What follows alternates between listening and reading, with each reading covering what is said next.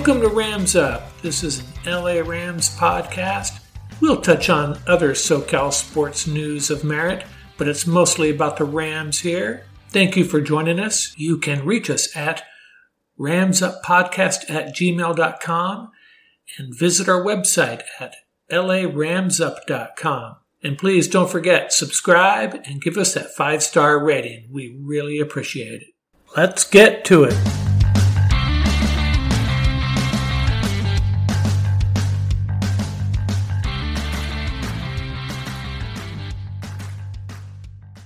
Greetings, Ram fans. A lot to cover this week. Included in this episode, we will be sharing play number 7 of My Greatest Ram Plays. The countdown continues. Also, our major feature this episode, the Rams have added 21 players in the past couple of weeks between the draft, undrafted free agents, and a waiver wire pickup. So we're going to look at all of the positional battles to look forward to on offense, defense, and special teams. We'll also have another sports pet peeve of the week, and we're going to take a look at last week's. We're going to revisit that real briefly. I got some pretty heated feedback on that one, so I'm going to talk a little bit about that up front before our new pet peeve. The schedule comes out May 12th. Our next episode next week, we'll take a close look at that. I'm hoping the Rams open at SoFi. And crossing my fingers, as I talked about one episode, I think the ideal opponent would be the Lions. We'll see if that happens. We'll take all comers, though. Coming up in a second here, we're going to take a look at all 11 of the Rams' undrafted free agent signings. But let's take a quick look at some other SoCal news before we get to the Rams stuff. It seems like 3 weeks ago, and actually I think it was exactly 3 weeks ago, we were talking about the Dodgers' prospects of winning 116 games. Wow, have things changed. They were 14-4 as of April 20th. Then they went on a 3-12 run. I feel pretty confident the Dodgers are going to win this division, but things have changed. Prospects are a little bit different right now. They're in second place behind the Giants. They have a lot of work left. In the Angels, wow, I thought things were looking up for them. They're back in last place. Pujols is gone. Feels so bad for Mike Trout, the best player in the game. Enough of baseball. Let's get to some Ram news. Marcus Peters appears to be picking a fight with the Rams and Jalen Ramsey again. Calling out the Rams for trading him. Felt like he was insulted when they did that. I don't get it. Peters has always been a little volatile. And maybe, just maybe, he wishes he was back in LA playing in that stadium. Thought it was kind of fun that he did that.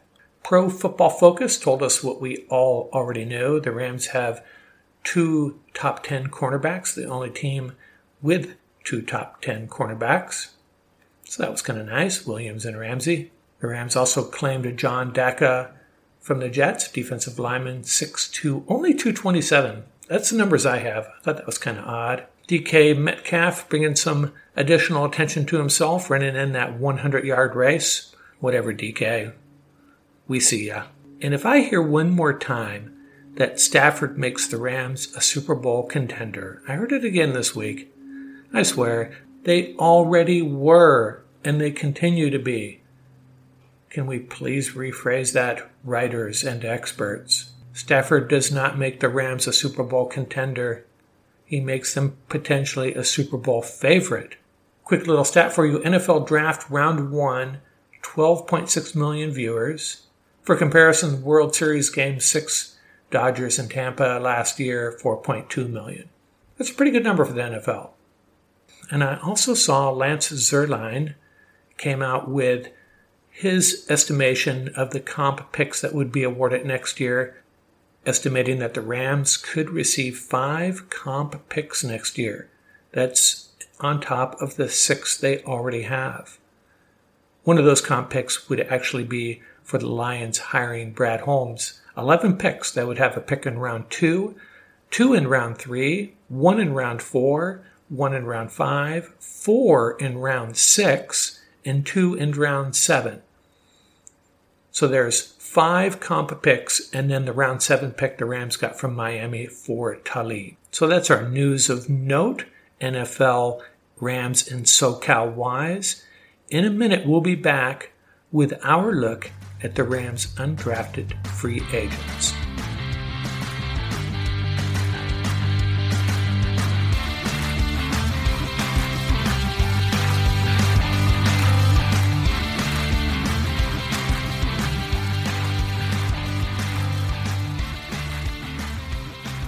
I wanted to talk a little bit about the 11 undrafted free agents that the Rams signed. A few of them I'll talk a little bit more about than the others. So let's run down a list here. These 11 guys: Landon Akers, a wide receiver out of Iowa State; Jovan Grant, defensive back out of Merrimack; Bronte Harris, another defensive back, University of Alabama, Birmingham, 5'9", 184; George Silvanic, defensive tackle out of Air Force; and Max Roberts, outside linebacker edge out of Boston College. He comes in at 6'1", 256. And Jordan Meredith, the Rams didn't draft a center, but Meredith can play guard or center, Western Kentucky, 6'3", 302. He's got the perfect measurables for an NFL center. And then there is Max Percher, an offensive lineman. The NFL allocated him to the Rams out of Europe, 6'7", 300 pounds. So he won't count against the practice squad number, but that's where he will be for the time being. The remaining guys, in my opinion, merit a little bit more discussion. One of them is Paris Ford, a safety out of Pittsburgh, 6', 190. He was probably hoping to get drafted maybe in that 6th or 7th round range, but it did not happen. He's a physical, aggressive, athletic safety. He probably would have been a higher pick in an earlier era of football, the 1970s. Big hitter. He has some shortcomings in coverage, but he's got the potential to be a starter. His backfield partner there at Pittsburgh, Damar Hamlin, was one of the defensive backs that I pinged as a potential draft pick by the Rams. It's one of the guys I really liked. He was drafted by Buffalo in the 6th round. By the way, 5 players from that Panther defense were drafted.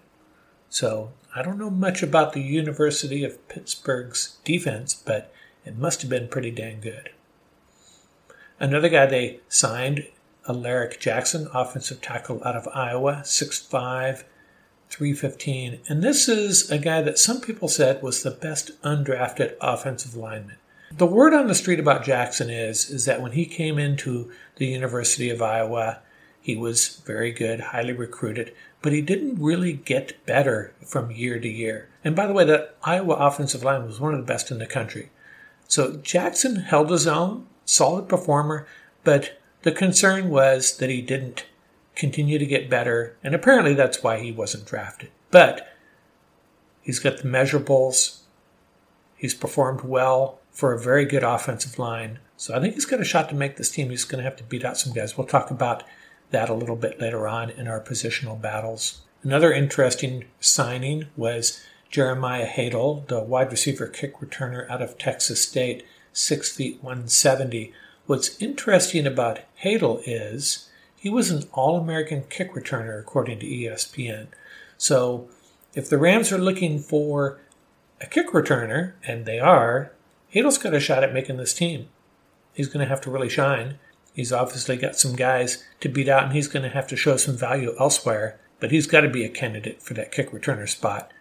But it'll be tough for him to make the team. Another guy, Troy Warner, safety out of BYU.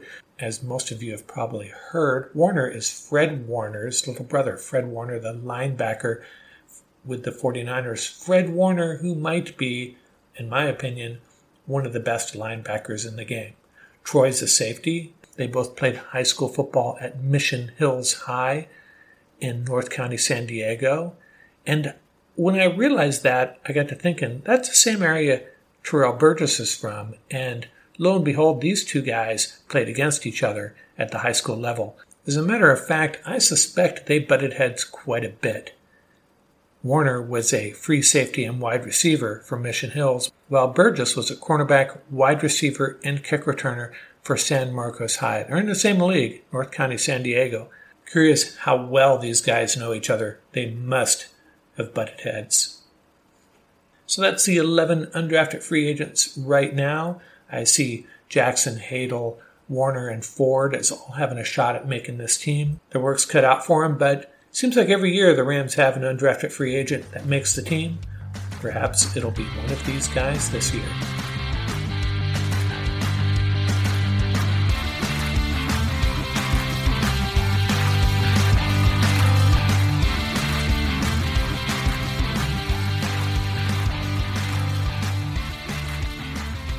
I think it would be very timely to have some roster talk. The Rams drafted 9 new players.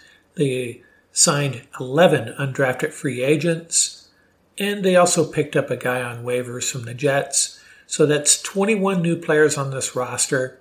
I am not going to try to assemble a depth chart. I think that's a fool's errand at this point. However, what I would like to do is identify where the really interesting and competitive roster battles are going to manifest themselves. And there's quite a few that are pretty intriguing. So let's go through each position group and try to pinpoint where these battles are going to occur. Start with the DBs. Let's start with the DBs. It's pretty clear we have a few roster locks here, using that term liberally. There's always going to be a surprise or two. But for now, let's say there are 8 DBs that are making this roster for sure. Ramsey, Williams, Long, Fuller, Rapp, Burgess, Rochelle, and Scott. I see 3 guys as battling for additional roster spots in this group. The ones that can contribute on special teams are probably going to be the ones that make the roster. How many are they going to carry? More than 8, maybe 9, maybe 10. But the DBs in the running for these roster spots, J.J. Hughes, Paris Ford, and Dante Dion. Those are the 3 battling probably for an additional 1 or 2 roster spots. The long shots, Troy Warner, Jake Gervas, J.R. Reed. There's a couple of undrafted free agents that will be on the field. Maybe practice squad candidates, as were the previous 3, Jovan Grant and Bronte Harris. So that's how I'd sum up the defensive backs. 8 locks, 3 guys fighting for 2 spots, and then another 5 guys fighting it out. Maybe emerging as contenders or ending up on the practice squad. Let's take a look at the linebackers. This is a little complicated. The Rams run 4 linebackers out there, including the edge guys. They got 2 guys that are going to be unrestricted free agents next year, Micah Kaiser and Kenny Young. They got a guy, Trevan Howard, who was penciled in as a starter last year before a season-ending injury. And they have the rookie 3rd-round pick Jones. They got the 7th-round pick Chris Garrett, who was an edge guy in college, is probably going to be an outside linebacker special teamer. Is Lewis healthy? But I still see 7 guys that I'm penciling in right now. Jones, Kaiser, Reeder, Young, Oko, Floyd, and Lewis. And you might note that I did not include in that group Trevan Howard, Chris Garrett, or Justin Hollins. Those 3 will be fighting it out for 1 or 2 additional spots. So when I say there's going to be talent hitting the street, it might be out of this group. I think the edge Garrett has is his ability to play special teams. The strike against Hollins is he had played for Brandon Staley in Denver. Staley is gone now. Where does that leave Hollins? This is going to be a really interesting group to watch. The guys I did not mention that I see as long shots, potential practice squad guys, Max Roberts, the undrafted free agent, Justin Lawler coming back from 2 years of injuries, and Chris Roseboom, who was an undrafted free agent last year, and Moncrief, who is probably an extreme long shot. Defensive line is more straightforward. We have 6 guys. We have 6 solid guys. 2 of them are rookies, though, but I'm still calling them solid. The Rams seem to think highly of them. So who do we have? Aaron Donald, Bobby Brown, Ernest Brown, Greg Gaines, Ashawn Robinson, and Sebastian Joseph Day. That's a pretty solid group. I'll go to war with those 6. Don't need anybody else, but they may carry a 7th guy. And who do you have competing for that 7th spot? They just picked up Daka on waivers from the Jets. He's a candidate, as is Copeland and Banks. Marquise Copeland, they've kept him around for a few years. The Rams obviously like him. I see him as a shot at earning a roster spot. He basically will have to beat out linebackers and defensive backs who are trying to earn special teams positions on this team. So if someone else shines on special teams and Copeland cannot, he'll probably be an odd man out. You got Jonah Williams and George Sylvanek being one of the undrafted free agents after this most recent draft. So that's how I see the defense shaping up. Jump into special teams here real quick. Holbert and Werfel will be battling it out for the long snapper spot, so that'll be one battle to watch. Probably not as exciting as some of the others, but a battle nonetheless. Matthew Gay will have to fight off Austin McGinnis for the kicking job. I don't see Gay losing that battle, though. That leaves our punter. Johnny Hecker, essentially a legend already with the Rams, and then they go out and sign Corey Bojorquez, who can boom the ball. His leg might even be stronger than Johnny's. It certainly was last year based on stats. But do the Rams really see this as a battle? They say they do not. They say they did not bring Bojorquez in to compete for this position, which makes absolutely no sense to me. I think there's an agenda here. I think there's a battle for this punting spot, and it's going to be really interesting to watch. I would not even be surprised if the Rams already have Hecker on the move, but only time will tell. I think that's a battle to watch nonetheless. We'll have to keep our eye on that one. When we come back, we will take a look at the position battles on the offensive side of the ball.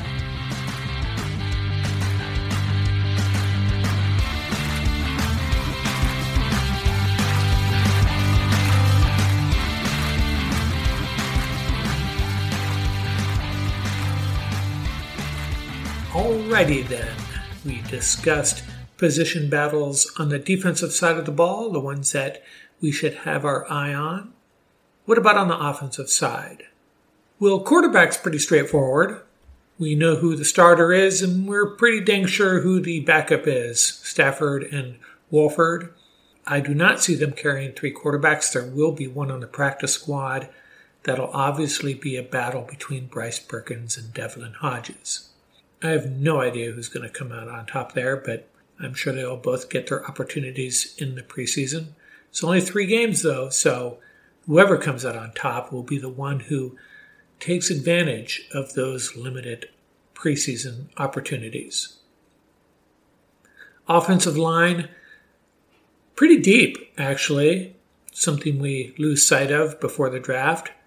But Whitworth, Havenstein, Edwards, Corbett, Noteboom, and Evans are all locks for this roster. They've all proven themselves to be good to extremely good offensive linemen.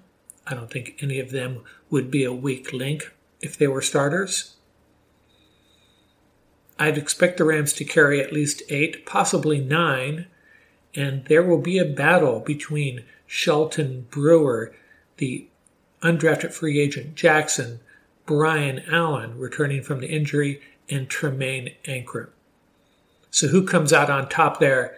I expect the Rams will be juggling their offensive line in the preseason and in camp, trying to figure out who is versatile, who can hold down that center position, who can fill in at guard or tackle if someone goes down. So again, Shelton Brewer, Jackson, Allen, and Ankrum all battling probably for 2, possibly 3 additional spots. The odd men out, Demby, who's been around a couple of years, Meredith, the undrafted free agent guard center, and Percher, the European player assigned to the Rams. The tight end group, Higbee's there for sure. We know that. The question is Jacob Harris a tight end or a wide receiver? If he is not, then you see Hopkins and Munt both making this team. If he is, I see Hopkins and Munt battling for a spot. What's interesting is Munt is more of an inline blocker, very few opportunities in the passing game. Hopkins, we just don't know. He was on the field very briefly last year, did not record a catch, and he seems very similar to Harris in a lot of ways. although Harris is only 219 pounds and Hopkins has the measurables of a traditional tight end. So you're tempted to see this as a battle between Harris and Hopkins, but I don't see it that way because Harris is going to be on this roster regardless. Guaranteed, barring injury, Jacob Harris makes this roster as a rookie. Hopkins? Not so sure. I suspect he will, but we just don't know. The Rams are pretty good at keeping these camp secrets of what they think of Hopkins, especially before the draft. That makes sense. The real question is Harris a wide receiver or a tight end? If Harris is seen more as a wide receiver by the Rams, then Hopkins makes this team. If they're seeing Harris as more of a tight end, then Hopkins could be in trouble battling Munt. I don't see them carrying 4 tight ends. Kendall Blanton is the odd man out, but on the practice squad in past years. We'll see what happens with him. I don't really see him as a competitor for a roster spot at this point. Running back, another position that's fairly easy to evaluate as far as position battles go. Akers and Henderson are on this roster for sure. I see Xavier Jones as another lock. Could get some pushback on that. I see the real battle being between Raymond Calais and Jake Funk. Both could be seen as significant contributors on special teams in different ways, though. So I see that as a battle. Calais and Funk battling for that 4th spot in the running back room. Save the best for last, wide receiver.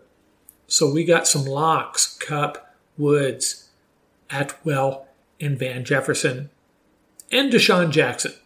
When we talked about tight ends, we mentioned Harris. Does he land in that positional group, or is he in this wide receiver group?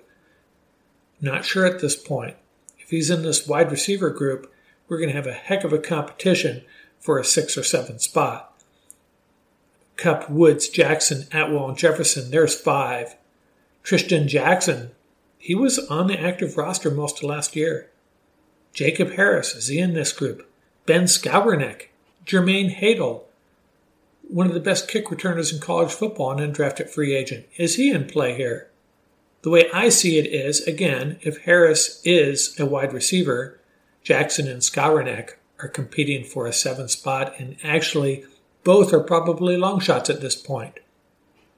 Nasimba Webster, Jermaine Hadel, they are going to have to kick some butt returning the ball in camp and in the preseason, although Webster scares me. Hadel by default has the edge in that battle. But are they going to have room for one of these guys at all? I don't know. Kupp, Woods, Jackson, Atwell, Jefferson, throw in Skowronek or Jackson.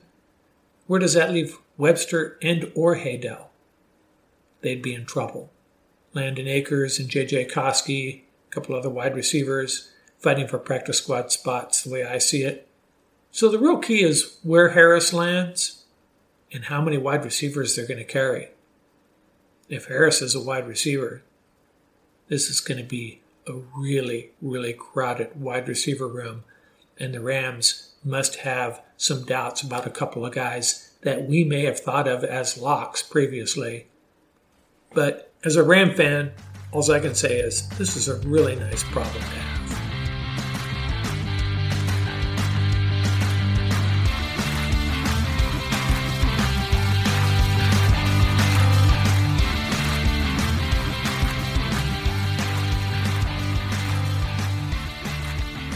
Time to get back to our greatest plays countdown. I have been listing my 10 favorite plays from my perspective in Rams history, from LA to St. Louis and back to LA. If you've missed the first 3, numbers 10, 9, and 8, they are listed on our website. Number 10, Greg the Legs, 57-yard field goal to get us into the Super Bowl. Number 9, Ricky Proehl's catch also got us into a Super Bowl. And number 8, just this past season, Darius Williams pick 6 against the Seahawks in the playoffs. You can review all of these on our website, ramsup.com, where we also list our 5 honorable mentions. This week, greatest play number 7. I'm going to take you back to week 1 of the 2015 season, September 15th in St. Louis, the Seahawks at the Rams. The Seahawks are coming off an NFC championship. Nick Foles is the Rams quarterback. This was a crazy, entertaining game, back and forth. 2 punt returns for touchdowns, one by Tyler Lockett, one by Tavon Austin. Rams are up 24-13 in the third quarter after Austin's punt return. Russell Wilson hits Jimmy Graham for a touchdown. They convert the 2-point conversion to make it 24-21 Rams.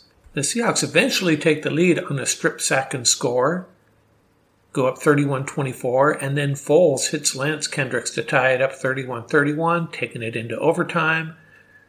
Sneaky Pete tries an onside kick to open up the overtime period. Rams recover, can only get a field goal out of it though.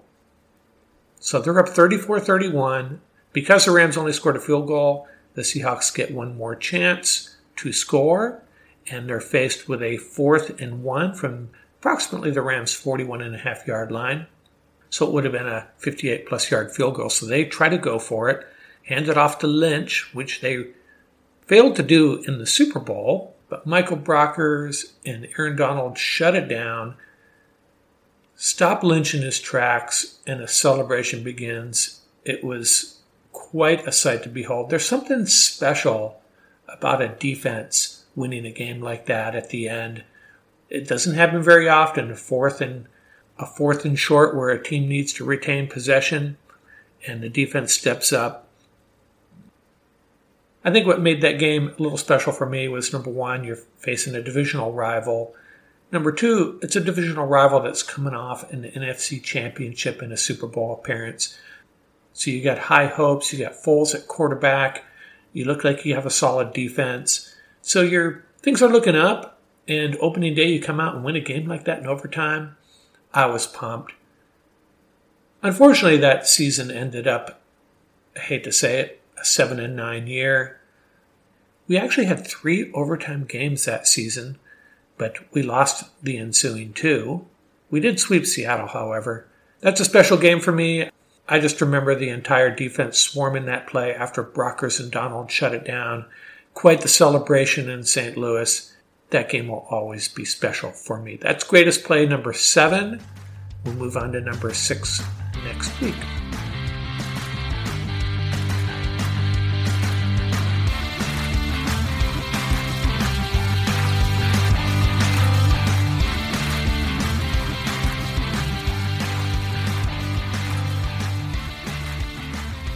Got another pet peeve this week, our weekly pet peeve. But before I get into it, I want to revisit last week's pet peeve real quickly, where I discussed pitchers claiming that they had accidentally hit batters and how irrelevant that is. I got quite a bit of feedback and some very strong opinions on that, but no one that wanted to engage me here. So let me clarify one thing. I acknowledge that when pitchers say, hey, it was an accident, I didn't mean to hit him, they really have no choice but to say that. If they admit that they did it on purpose, automatic fine and suspension most likely. But I stick by my assertion that if a pitcher is throwing inside and it truly is an accident, and the team who's getting hit by these errant throws believes them to be an accident, it still warrants retaliation. I'm not saying they have to. I'm not saying they will. But if your pitcher is throwing inside, trying to own the inside of the plate, and in doing so hits my batters, be warned. This week's pet peeve has to do with shovel passes. Sometimes, actually, jet sweeps fall into this category. And I have a problem with them being counted as passing yardage. I know there's really not much we can do about it. It would really screw up the statistics over the last 10 or 20 years if we made a change to this. But I just do not think a shovel pass of 1 foot should qualify as a forward pass and passing yardage and receiving yardage. I'm not sure how to define what should be a pass and reception, but I know it when I see it, and a shovel pass does not qualify. If we could go back in time, I think it would be great to say a forward pass must either cross the line of scrimmage or be outside of the hash marks when caught. Pretty simple.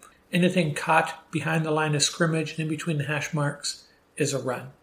Whether it's a jet sweep or shuffle pass, I think they would all qualify as runs as defined.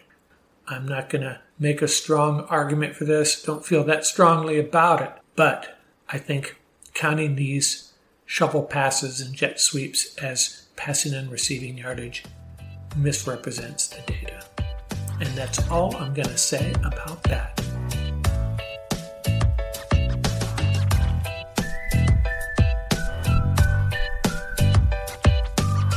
That's going to do it for this episode. Remember, you can reach out to us at ramsuppodcast@gmail.com. Visit our website at ramsup.com. And please subscribe and give us that 5-star rating. We really appreciate it.